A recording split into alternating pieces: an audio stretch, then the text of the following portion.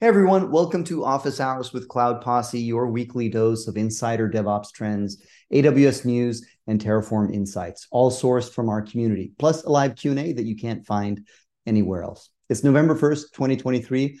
I'm your host, Eric Osterman. Real quick, I'm the founder and CEO of Cloud Posse. We are a DevOps accelerator for startups that helps teams who are overwhelmed with AWS. We do this by using our library of over 200 Terraform modules that have been battle tested and downloaded over 10 million times. No matter where you find yourself on this journey, we're here to help your startup launch better products faster, free up your bandwidth for innovation, and nail your value delivery every time. And if you or your team has been banging your head against the wall with underperforming infrastructure, just head over to cloudposse.com/quiz, answer a few quick questions, and we'll chart a roadmap for success free. Worst case, you get a clear roadmap for shoring up your infrastructure. Best case, we co-build it with you, empower your DevOps team in 90 days or less. Now, how can you maximize today's session? First off, our format is very informal. Engage as much as you'd like. Ask questions. And if you're curious about any of our open source tools or modules, go for it. For those on the recording, we host these calls live, so don't miss out. Join us live by going to cloudposse.com/office hours. Again, cloudposse.com/office hours. Now, I have one ask. If you find any portion of today's office hours valuable, share it with your team. Just head over to youtube.com/cloudposse to find the video, or maybe share a short testimonial about the value you're getting. Do that by joining our Slack team and posting something in the Office Hours channel. Remember, we're not simply creating content here. We are trying to build a community of helpful people. So with that, let's get started and go into our announcements. All right. First one is some pretty serious vulnerabilities were uncovered in the Nginx ingress controller for Kubernetes. This used to be like the de facto ingress controller. These days, if you're on AWS, you're probably using something else. But this doesn't sound very good. An annotation injection causes arbitrary command execution and other code injection possibilities via permanent redirection. So make sure you upgrade your ingress controller. Another one here, this one struck close to heart. Thank you, Masterpoint and Matt Gowie, for putting this post together. This is a very long, very thorough post on a Cloud Posse Terraform module that is integral to our whole solution for Terraform. The module in question is called Terraform Null Label, and it's what we use to generate consistent resource names in AWS or on whatever cloud we use with Terraform. One of the most common problems you'll notice with open source or in-house homegrown Terraform code is a large inconsistency in how resources are provisioned. You'll see something that will say like prod VPC, or VPC dash prod all capital dash 2. And other times something, most of the time those resource names are missing sufficient information to disambiguate them from other resources, or doing so in an inconsistent way. They prevent you sometimes from deploying a Terraform module multiple times in the same AWS account or within the same project. You end up with normalization errors. So some things are capitalized, some things are underscore, some things are hyphenated, etc. And I don't know, it just gets me on the OCD thing. So I don't know, like 5-6 years ago, we were bothered by this and we wanted to put a stop to it. We wanted to make sure that our Cloud Posse modules could be deployed any number of times within the same account context, and that we could do those changes to how resources names are formatted just using feature flags or module inputs rather than changing the underlying module itself. So this is really powerful because you can change the way your resource names look based on your preferences just using a Terraform module. The other thing that the null label module and this is the module in question here does, which is really nice, is it introduces this concept of a context.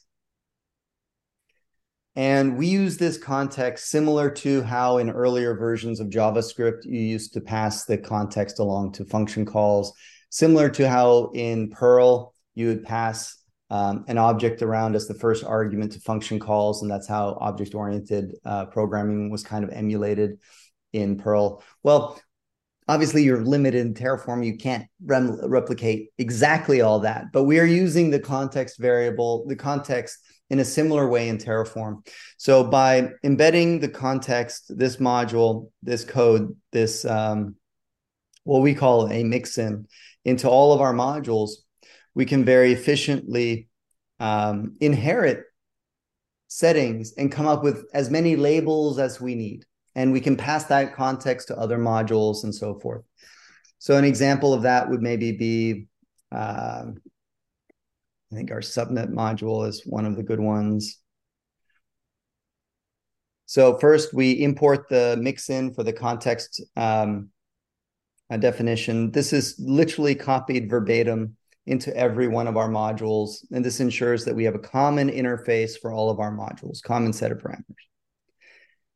And then when we define some kind of an instance, we'll call the module, we'll call the label module, and we'll pass it in our current context and then add any other metadata we have or override any of the attributes we need to override. And then we get a new label. So it takes the thought process out entirely of creating resource names wherever you're deploying this. And this is not AWS specific. This will work on whether you're using like Akamai, Azure, GCP, Kubernetes, AWS, etc. If you call other modules, those modules can use that same pattern as well. So everything you provision has a consistent naming convention. And good luck getting that from most other Terraform modules out there. Any questions on null label? I had one quick question, just dropped it in the chat. Is there any logic in the module for name length limitations? Yes, actually, we do have parameters for that with the null label. Off the top of my head, I don't remember exactly what those are, but we do support that. And I believe we support different ways of truncating it so that it can truncate it, but also add like a short checksum at the end or small hash at the end. So you still get a unique name, but that is truncated. One quick question. The incorporation of, say, a namespacing in tag names, this would be theoretically where this would be handled. So one of the things that null label does that I didn't really touch on, I think the post goes into it, Okay, the one sorry. here by Mac Dowie, is also managing your tags. Oops. Is also managing your tags. So first of all, we have the concept of a namespace built into the module, but then that's also exported as a tag map. So you can pass that to your resources so they get a list of appropriate tags. So there's a few things that have come out most recently in Terraform. One is like default tags or something. And then there's other people who've come out with tools. I forget the company that came out with a tool that helps you inject tags into all your Terraform code. Both of those, to me, are anti-patterns and symptomatic of not doing your Terraform code the right way from the beginning. And sure, those are great if you inherited a pile of Terraform code and you don't want to touch that. I get it. I wouldn't want to do that either. But if you're starting from scratch, you should just be generating proper labels and tags by convention, and you do that using Terraform null label. So with Terraform null label, you can establish all the tags you want on your infrastructure, and you can pass those in the context. So every other module that you invoke also sets its tags. So everything is appropriately tagged based on the context it's deployed. Right now, our null label has some opinionated labels. It's on our roadmap to get that fixed, so that you can define your context that makes sense for your organization. Because what's made sense for Cloud Posse, for 5 years or whatever plus, might not jive with how you think of it. And that's fine. We want to make it so that our opinionated labels don't intrude. No ETA yet on that, but that is forthcoming for no label. Okay. Let's see in the chat here. I think it's worth mentioning that y'all did a good job with that and making it not opinionated. Like, it's very customizable. Yeah. The thing that is opinionated is the names of those label ID elements. Right. And that's what rubs people the wrong way, I think. But just get over it. It's especially these two. These are the most controversial there. People don't like that, but it is what it is. This is a very customizable thing. That's why I've always loved it. And, we were happy to write the blog post because just getting the word out that this is like how you should, name and tag things in Terraform. Because it's sad to see, the random module that you pick up from another organization outside of Cloud Posse and they have no consistency and it's pervasive across everything. And y'all have solved it. So anyway, that's why we did it. Kudos to you folks for solving hard problems a long time ago. I appreciate it. All right. So in terms of customization, other things like you can customize the order in which we concatenate them. So the label order. So if you don't like our default, you can change that. And then you can set that as a global in your modules, and then everything else just inherits that from then on. You can customize how things are, that you force them to be lowercase, you force them to be title case or uppercase altogether. So depending on what you're trying to do, sometimes you might want all uppercase variable names. If you omit any of them, if you omit any of the parameters, they're just squashed. They're just ignored. So they're not required. You don't have to use namespace if namespace doesn't make sense for you. All right. So yeah, thanks, Matt Gowie, for that shout out. If anybody's looking for awesome Terraform consultants, hit up Matt Gowie. All right. So next one here is something that Mr. Jenkins shared. I don't know if it was 6 months ago or a year ago, a controversial post came out about how overpriced cloud was. I don't know how universally well received that was. I know there was a lot of valid criticisms about it. Well, David's doubling down on that. And dollar for dollar, as a business owner, I can totally see where he's coming from, that this made total financial sense. I do think it's still a fair oversimplification of the value you're getting from a managed cloud. But hey, dollars are dollars. And if you need to cut costs, then maybe this is a consideration. So he breaks down, for example, how much they were spending for OpenSearch on AWS at $43,000 a month. And now their fully amortized cost, with depreciation would be about $2,500 a month. So that's a sharp premium. I think I said this when the original article came out, but I'm going to say it again, that there is no way that they're running this, that like he's actually looking at, if you read it right there, power, space, networking to operate these machines. Yeah. But what about the entire team that they need to run this infrastructure 24/7, 365, and do all this other stuff, right? And also, totally unfair, where's the comparison. amortized hardware cost in there? That's not taken into account either. So they're basically like, fudging the numbers to make it look a lot better than it really is. I think at the end of the day, they're going to see that they're not saving nearly as much as they think they're saving. Yeah. Yeah, there's so much more that goes into it. They insurance, their training, own deployment mechanism, if I'm not mistaken. Yeah. It's like their alternative to Kubernetes that's supposed to be on-prem bare metal friendly and like local laptop. Actually, I take that last comment back. I'm not sure about that, but it's supposed to be their Kubernetes alternative. So they've spent a decent amount, not just on migrating to bare metal on-prem, but they've also essentially built software to do that, which I imagine has its own costs. Yeah.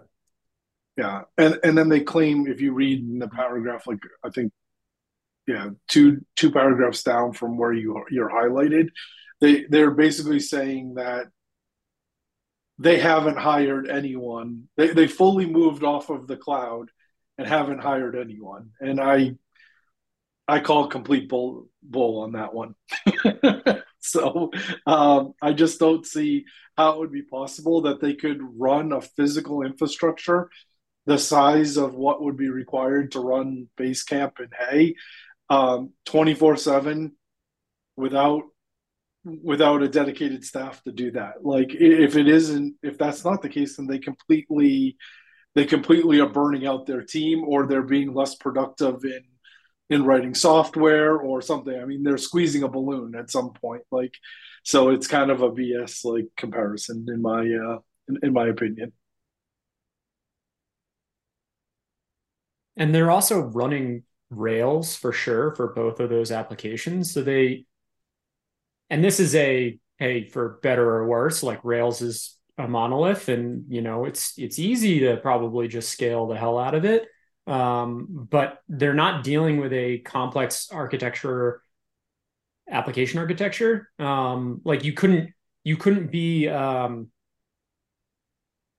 DoorDash and run, have a really event-based, like microservice-based architecture that, works at scale, and do something like this and think, oh, this is going to be so much cheaper. I think that, yeah, I agree with you, Matt, but I also think that this is very specific to like the tech stack that they've chosen, which works kind of probably well or better than a lot of other tech stacks. And is a good thing for Rails, which they're behind, but it also is, not what everybody's on. And there's that to account for as well. Yeah. I would also be really interested to see how they're doing capacity planning, staying ahead of their customers, unless their business is just completely like withered at this point, which may be the case, and stagnant and that kind of thing. But I just don't understand how they can be planning it that easily, like to do that kind of thing. So I don't know. So one thing that I don't know if it's in this article, but my understanding is they haven't done the storage migration yet. That's still on S3. So I think they were supposed to do a follow-up on their storage solution. Or maybe that's it right there. Yeah. It also seems like they're able to leverage remote hands to do some of the physical stuff. I don't know to what extent that is. Yeah, where's the bill for that? Oh, so Kamal is the thing they wrote. Yep, that's it. Yeah.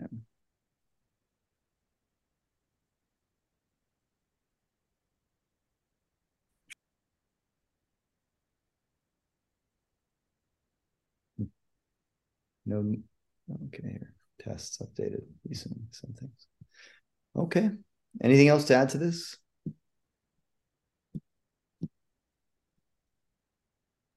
Has anyone here used Kamal yet?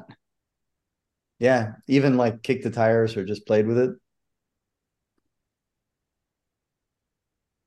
I'm curious what their load balancer strategy is, because cloud load balancers and target groups, things like this enable that kind of flexibility that you get with dynamic workloads or dynamic clusters. Mm-hmm. Is there an equivalent to this for Kamal or for Traffic, which is a pretty powerful load balancer, very programmable, nice APIs.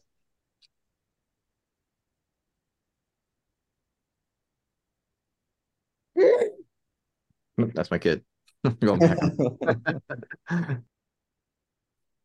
Your kid doesn't believe it either. All right. Next announcement was looks like the serverless framework is kind of going the ways of like what Docker has done, requiring a license for companies with more than 2 million in annual revenue.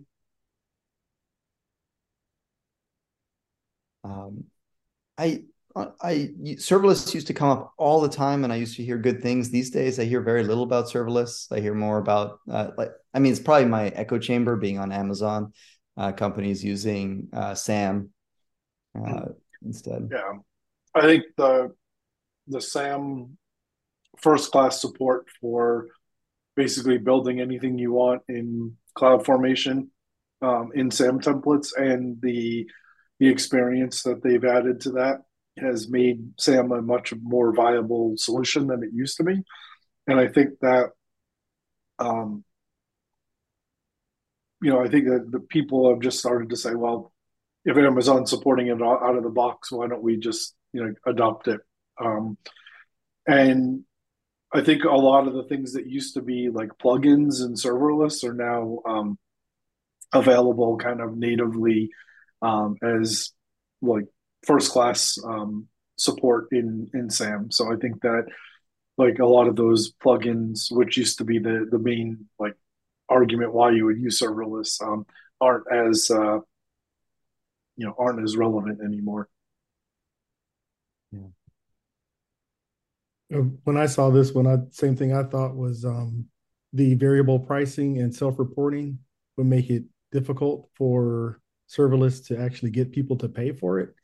And if it came to the point of paying for it, like you were saying, Matt, people will say, well, let's just drop serverless and go to SAM.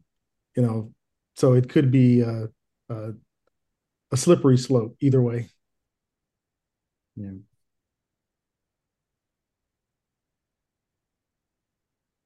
Oh, and Craig Califf brought up a good point. This is taking a step back to the previous thing we were talking about with going to bare metal or on-prem, how Oxide Computer is building a business on the premise that there'll be more orgs who want or can do this. I think it's a little bit more nuanced. I think that's true, but I think it's also a little bit more nuanced than this. Also, I mean, bare metal is not going away. And for the companies who are doing that, can't they get a better experience as well? In addition to people who are fed up with cloud and going back to bare metal. I'm guessing people going back to bare metal will have higher expectations of a cloud-like experience, and then I could totally see Oxide capturing their business easier.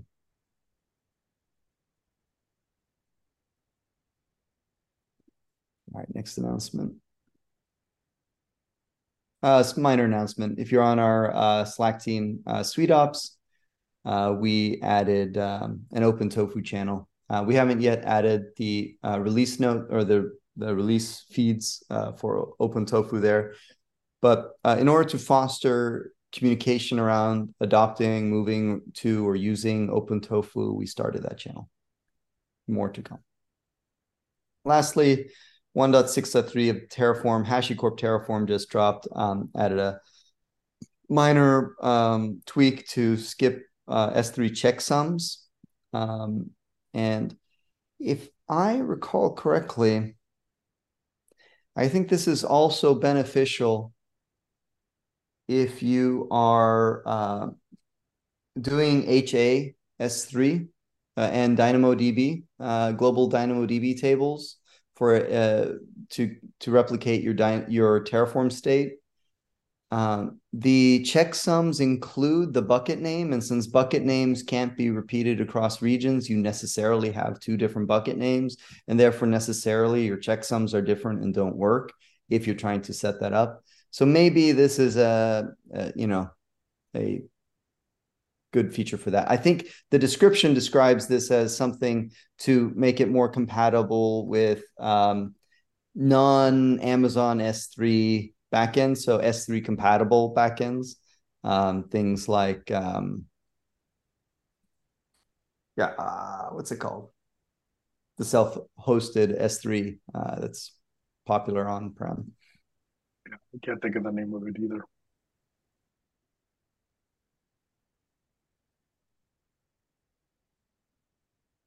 Cool. And well, that's the end of my announcements. Matt, anything stand out for you this week? Nothing's coming to the top of my head, but let me go back and I'll look at my notes if while anyone else might have some things to bring up. Minos or something. It's not just Mini, right, Matt? It's like Minio. That's what it is. Yeah, that's the self-hosted S3 alternative. Mr. Jenkins, do you have any other cool announcements? No, none that I can think of right off the top of my head. Those were the ones that were kind of, I didn't even contribute to the hay discussion because I was appreciating all the other thoughts that everybody was giving. But yeah, those were the main ones that I was thinking about. I'm faced with what do I want to say, like considering costs on a weekly, monthly, quarterly, and annual basis. So those types of discussions are always interesting to me. Is this part of one of your consulting engagements where you're helping with that? Yeah, just considering like how to keep costs down and cut back on anything cloud, basically. Mm-hmm.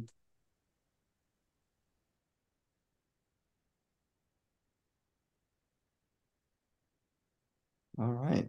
Well, if no other announcements right now, then why don't we jump into Q&A? I gave a very quick one that they announced that you can now enable systems manager by default on the organization level, which I thought is pretty cool. Yeah. That one I saw. That'll make it easier to enforce policies at an org level. Yeah. Nice.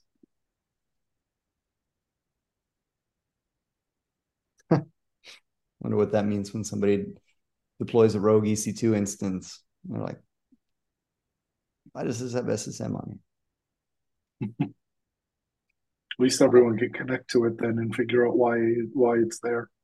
Yeah. Multi-VPC ENI attachments. Interesting. So you could have your like EKS nodes living in two VPCs? That's really interesting.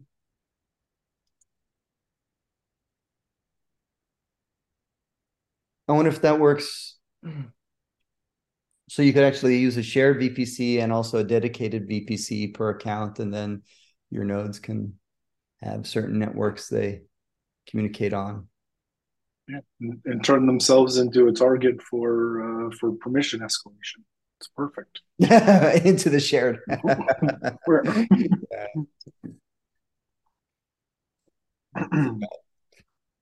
I saw another one, another announcement, like a little over, I think it was probably before last week, but I don't know if we ever mentioned it. I just double clicked. I mean, I just posted the link there, but they have created a whole host of CloudWatch templates for best practices for setting up alarms across like a million different services, like in the Beautiful in the AWS ecosystem. I think there's another. Is there a Git repo with those? Yeah. Is it this one? There's definitely a repo because I looked at it. And it was what I thought was interesting though is that when you go to that thing, it actually shows you you can create the code in CloudFormation, CLI, or Terraform.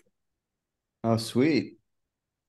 Yeah. You know what we did for remember what we did for all the conformance packs, Matt? So we can just generate all those automatically. I think that'd be perfect to just have a module that can translate that. That's so cool. Yeah. But So and even the way they write it here looks very similar to how conformance packs are represented on the web. But where are I think you actually have to go into that. If you go to that link that I posted, there's like a link in the console, and then in the console it actually shows you the keep going where it says right there. And then you go to alarm in the metrics thing. You go to alarm recommendations, and then it will actually show you when you go to create it. It will give you the IAC basically to create that recommended alarm, which was pretty cool. So I guess we'd have to do this like one time, like to export all these things.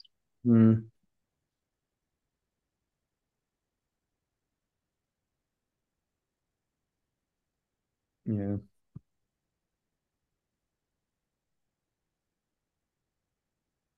Although these are just CloudWatch alarms, so we can what we did with compliance when the documentation was written just like that. We scraped, we used wrote a web scraper to scrape the documentation and actually like pull out all those parameters. Yeah. And create them like into a catalog. Basically, that's how we originally did it.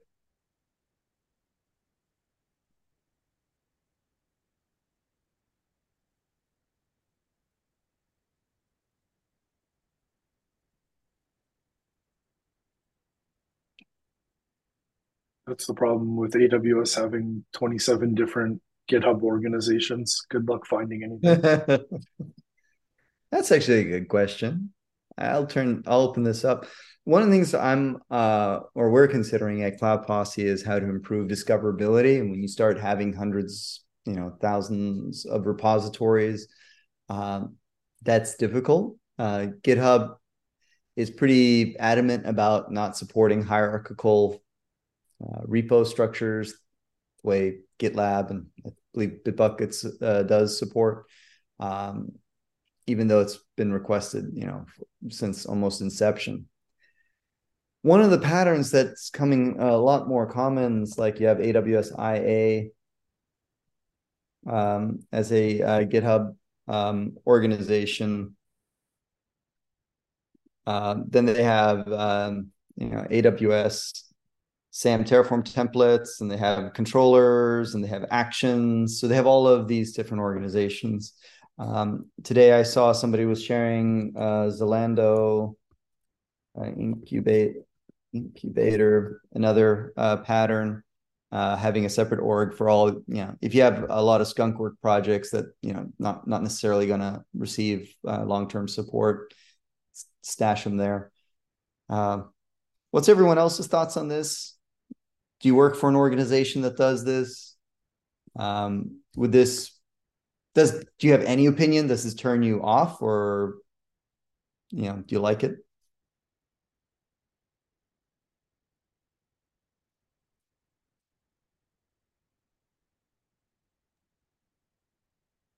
Or no opinion?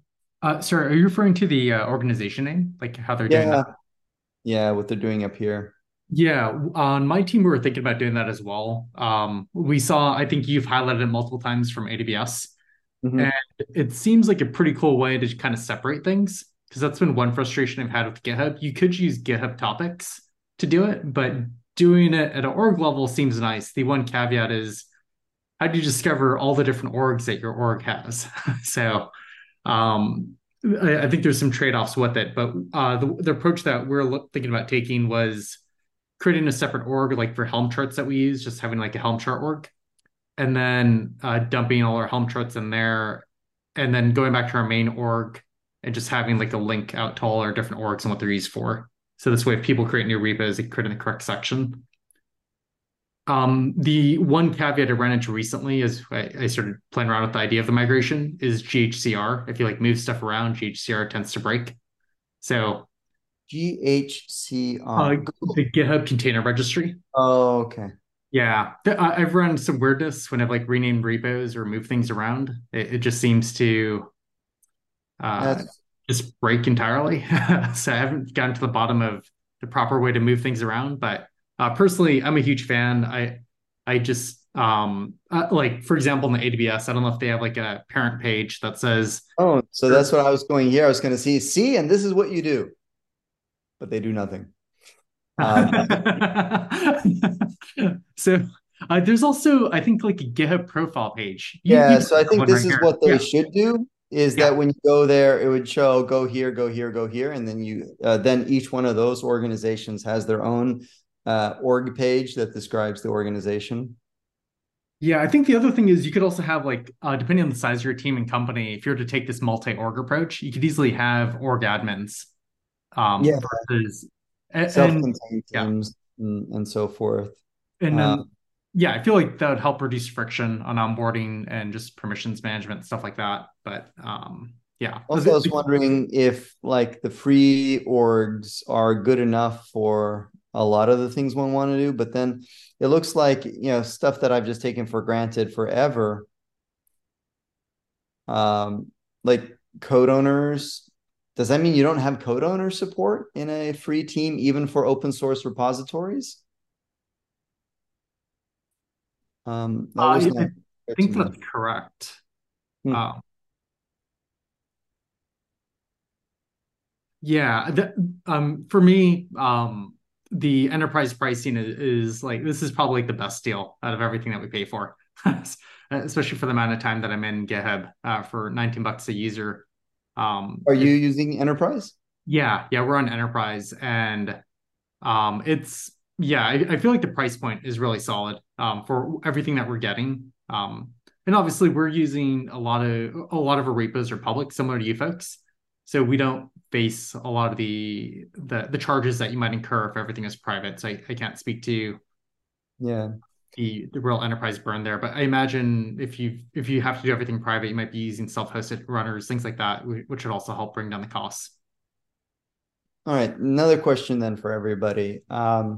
So like one of the challenges as an open source company is working with contributors and the tooling around that. Google's obviously good at this, and they've built a lot of their automation tools around bots that can do approvals, bots that do merges, bots that do everything. So you don't need to add users to your organization itself. And Cloud Posse, we've just been footing the bill, adding contributors to our GitHub organization with restricted permissions. And hey, it's easy. But then we got to pay for that. Either way, we got to pay. We got to pay for the engineering to build the tooling to do those things, which is, I guess, a one-off cost, and hopefully it goes down over time, or we pay the recurring seat cost. What's keeping me away from going to enterprise for sure is, well, our team size, doubles or triples in size because of contributor seats that I don't want to pay that price on. What is the best tooling out there? Is there some good tooling that I should be looking at that isn't homegrown the way like Google created all their homegrown stuff? Great, power to them. That's what they should do. I'd prefer to see if like what off the shelf stuff exists for managing open source without adding people. Have you folks more recently in the past year as I've done like more open source contributions, I've started seeing what the process is. Like if you want to contribute against the Grafana Helm chart, they've got their own process, or like the Grafana like binaries, whatever, or Argo CD, whatever it is. There's a lot of different tools that people are using. I'm not a contributor in their org. I just make my PR for my public repo and I do a fork or whatever, and then PR back in. And it's been really insightful to see all the different tool chains that people are using and Right. kind of automation. And it might take like a day or two to make a contribution to each of those repos, or just do a PR, and you'll see like all the automation that gets kicked off and how they're managing it. And it's been really cool to see all the different tools. I couldn't tell you which tool stack to use. Everyone's got their own opinions. Some of them keep it up to date. Some of them are really far behind. And that might be an area to make a quick contribution, especially on some of the Grafana Helm chart stuff that I've seen. But is that where you've been making your contributions lately, and you like the process? Yeah. So we've been doing it because we use like Cube Prometheus stack, or we use like Argo CD, and we find that those upstream Helm charts are usually behind. And so a lot of the contributions have been like, hey, this new release dropped. Let's just try to give back where we can. And so we make that PR in the upstream Helm chart to just get the newer version rolled out, whatever that might be. And then so are they using slash commands to yeah, Argo CD in particular, they do theirs is pretty cool. They maintain a few different release branches. So they have like one for 2. They probably have one for so like I think like the last minor they include so like 2.7 and 2.8, and then now they have 2.9 coming out. And if I make a PR or you make a PR against their latest version, they'll merge it in, it'll get merged into main, and then they have you do additional PRs where they'll cherry pick those changes back into those old release branches. So they keep a couple of old release strains, like 2 versions, I think. And then they do like a slash command. I think it's actually a tool from Google that they're using. Hmm. And then there's time, yeah, that's it. The GCP cherry pick bot. And for some reason, it doesn't always work. So in my case, it did not work. I don't know why, but it might have been some merge conflicts that couldn't be auto resolved. So then I had to do manual PRs against each one. And then, for example, I think on Argo CD, all the tests run by default. Has been my experience on Grafana. They've got like some approval process before the CI and everything runs. Yeah. So I'm not sure what the criteria is there, but it might be. I assume it's an extra protection on their end. Yeah. And so this was on, I was talking about for Google, 56,000 commits so far have just gone into their test infra. Another thing you may want to, like, another thing I was considering on the enterprise, and I don't know if it violates any terms of service, but the GitHub Terraform provider is pretty solid. So you could probably add people in and pull them out pretty easily. So we're actually managing. So we use the GitHub Enterprise, and we have the Terraform provider managing all the users and everything in there. The only thing you have to do ahead of adding users is making sure you have available seats. Mm-hmm. And also, just a quick FYI, if you convert your team org into an enterprise, if you are using GitHub packages, or if there's like a special, your actions can read and write to the repository, that will be disabled at an org level, and they tell you nothing about it till you dig around on the docs. It just happens by default. There's no notice or warning, and so stuff will just break if you're using that feature. I can point you to it if you do that cutover. It's just a simple checkbox. With GitHub Enterprise, are you limited in the? Do they limit the number of child organizations you can create? I think I asked your support about that. I'm pretty sure the answer is no. Deleting orgs is a little tricky. You can't really do that in the Terraform provider easily. So you have to like, it'll get removed from the Terraform state, but it actually won't delete the org. You have to actually go in and delete the org. So just keep that in mind if you're doing some automation there. Aside from there's definitely, if you're not using the GitHub Terraform provider, there's definitely a lot of cool features and easy ways to like scale how you're managing your org in there. We don't have a public module yet. We've been still figuring out the patterns, but it's pretty solid to get the Terraform provider for GitHub. Cool.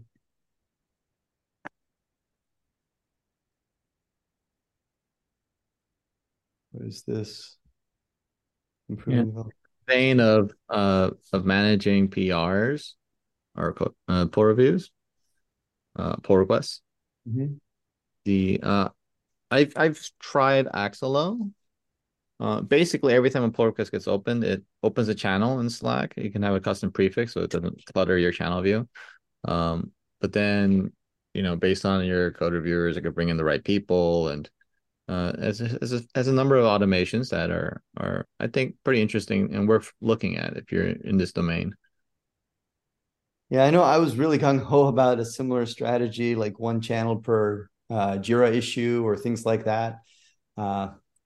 It was not universally popular here, at least. And we gave up on that. But channel discovery is the hard part, I think, and pulling people and that kind of stuff. Also, overload, like context switch overload is really hard.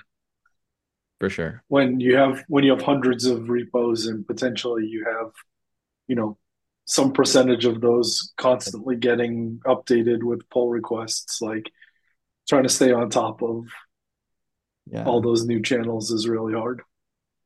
Yeah, absolutely. So, you know, it's I think the automation helps reduce some of the management toil for this a little bit.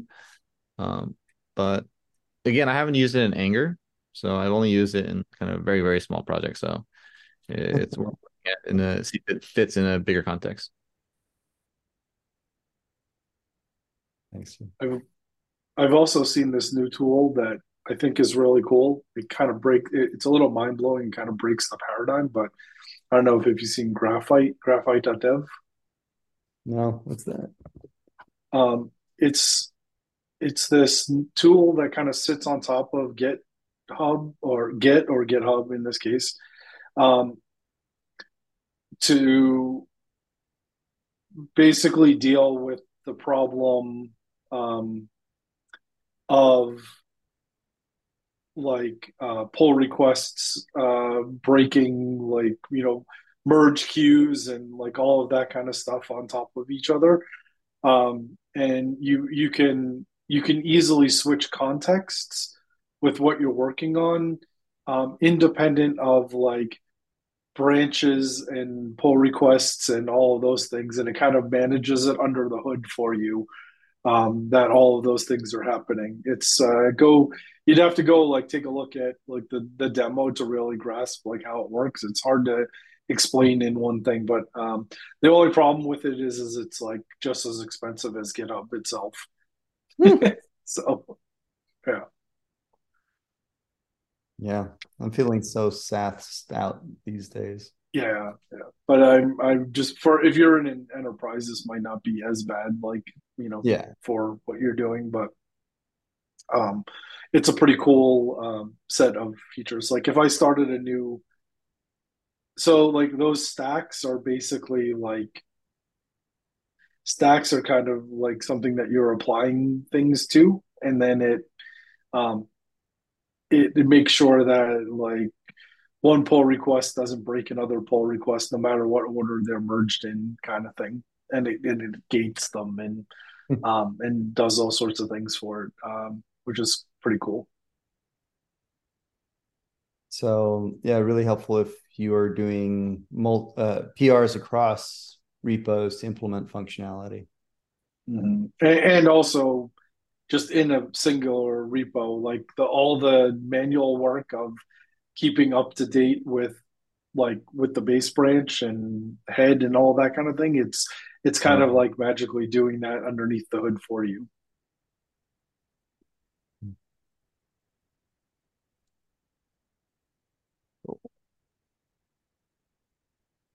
All right. We got about 10 more minutes. Any other questions today we can get answered? I do have a quick one. I heard someone mention the Cube Prometheus stack. I was just curious what people's experiences are with self-hosting monitoring platform that is made up of that, you know, Prometheus Grafana stack, and whether it's something you'd recommend or not. I'm curious. So I've been running it for a while now, and it offers a lot out of the box. They do give you paths to provision your own dashboards and basically add more to it. The only drawbacks I've had are occasionally get a bug. And so you basically, depending on how you're managing your infrastructure and your environments, you'll probably want to test cluster before you do updates. But the reality is you could also run a very old version for a very long time and not have to deal with updates at all. It just depends on how far behind you want to be on the upstream. But for the most part, me and my team, we're updating at least once a month, and it's been usually pretty smooth. We do a regression at least before we roll it out to our prod environment, but it's pretty rare. And a lot of times when stuff breaks, it's just Grafana, just literally a Grafana update. Can't log in anymore, or can't log in twice. It's my favorite. But it's been pretty consistent, and you just get a lot of dashboards out of the box. You don't have to build anything from scratch. There might be other solutions out there that do this, but I've used Prometheus for years now, so I'm a little biased towards that. And it seems like a lot of the tool chain and everything If you're deploying Argo CD, you're deploying literally anything that's popular, there's a good chance there's a service monitor, and that service monitor ties right into Kube Prometheus stack. So just the ecosystem has basically standardized on using Prometheus and the Prometheus operator. So life should be easier if you stick to that, is my initial impression. You don't necessarily have to use Kube Prometheus stack. You could also hand roll deploying Prometheus operator and all of that. But if you deploy with the Helm chart, the popular on Kube Prometheus stack, you get Grafana, you get Alert Manager, and you get Prometheus. And then they also have some toggles and stuff for Thanos. So if you're running stuff at scale, that's an option too. We're not leveraging that yet. I mean, if you want to have data for more than like a month, you're going to have to look into other solutions. And the other issue we would run into is, like, the whole reason you need it is, well, okay, to catch when things go wrong, but when things go wrong, to use it and look at it. And back in the day, this is like 4 years ago now, on Kubernetes and using it, like, there were many times where, you know, the cluster was hosed and so was there for Prometheus, and we couldn't figure out what was going on without dropping to shell and just doing what we had to do anyways with kubectl. So I kind of like the idea of trying to get that stuff off the server. Have you integrated that with Matt Calhoun was just explaining to me today kind of how even if you use the AWS managed Prometheus, you still need to run Kube Prometheus on your cluster and then federate it with the managed offering. Matt, was that right? It's like an external writer, basically. Yeah. Like you still have to run Kubernetes to do the scraping locally from the metric server, and then it will then like send it to the managed Kubernetes basically upstream. Yeah, and that's a really good point on the resource utilization. Like if your cluster's hosed, you can't view your metrics. We ran into that issue in some of our load testing. We were able to hose it with I ran JMeter, took down my own cluster, and obviously non-prod environment.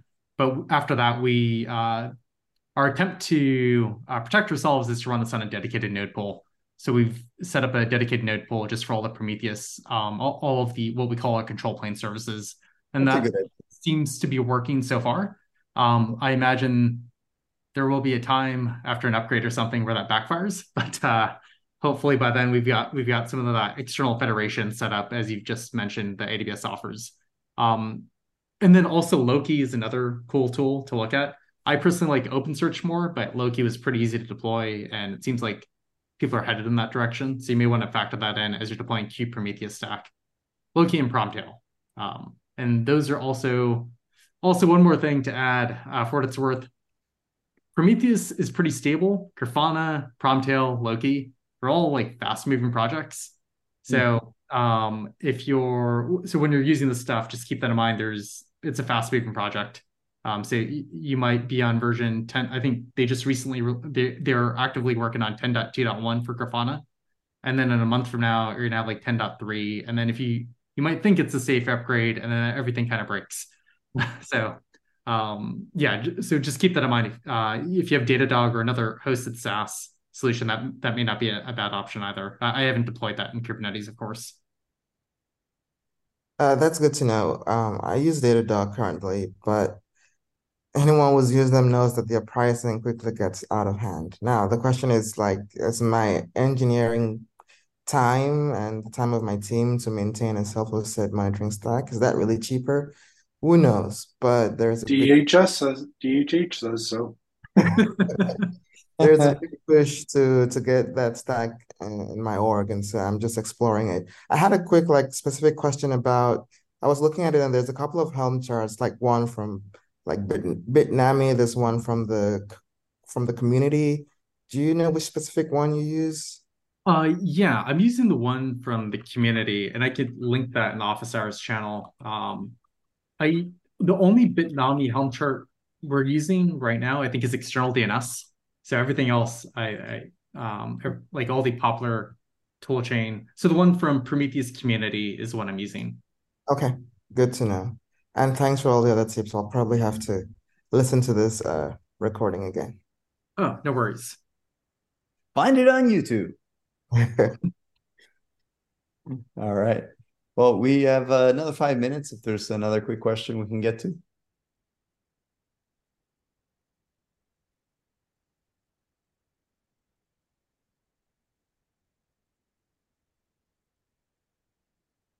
Totally open.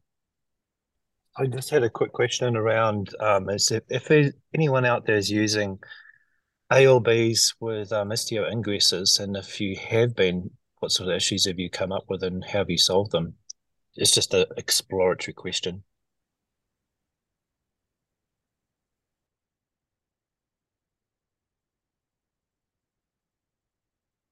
Yeah, we are not doing it at Cloud Posse. Talking with one customer Thank to you. get them off Istio back onto native Kubernetes networking and services.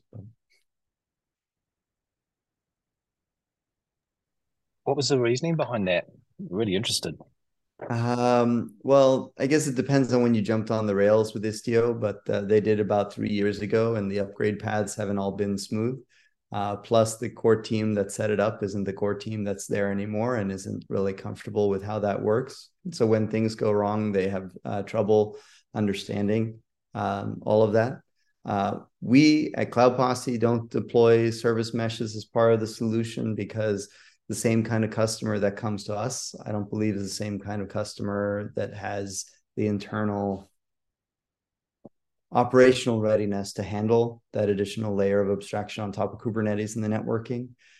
And so I kind of feel like crawl, walk, run. And how far can you get with native networking before the mesh-like capabilities are a true requirement versus a nice to have?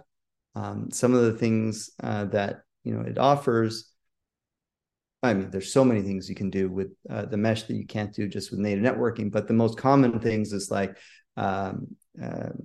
MTLS between the services, or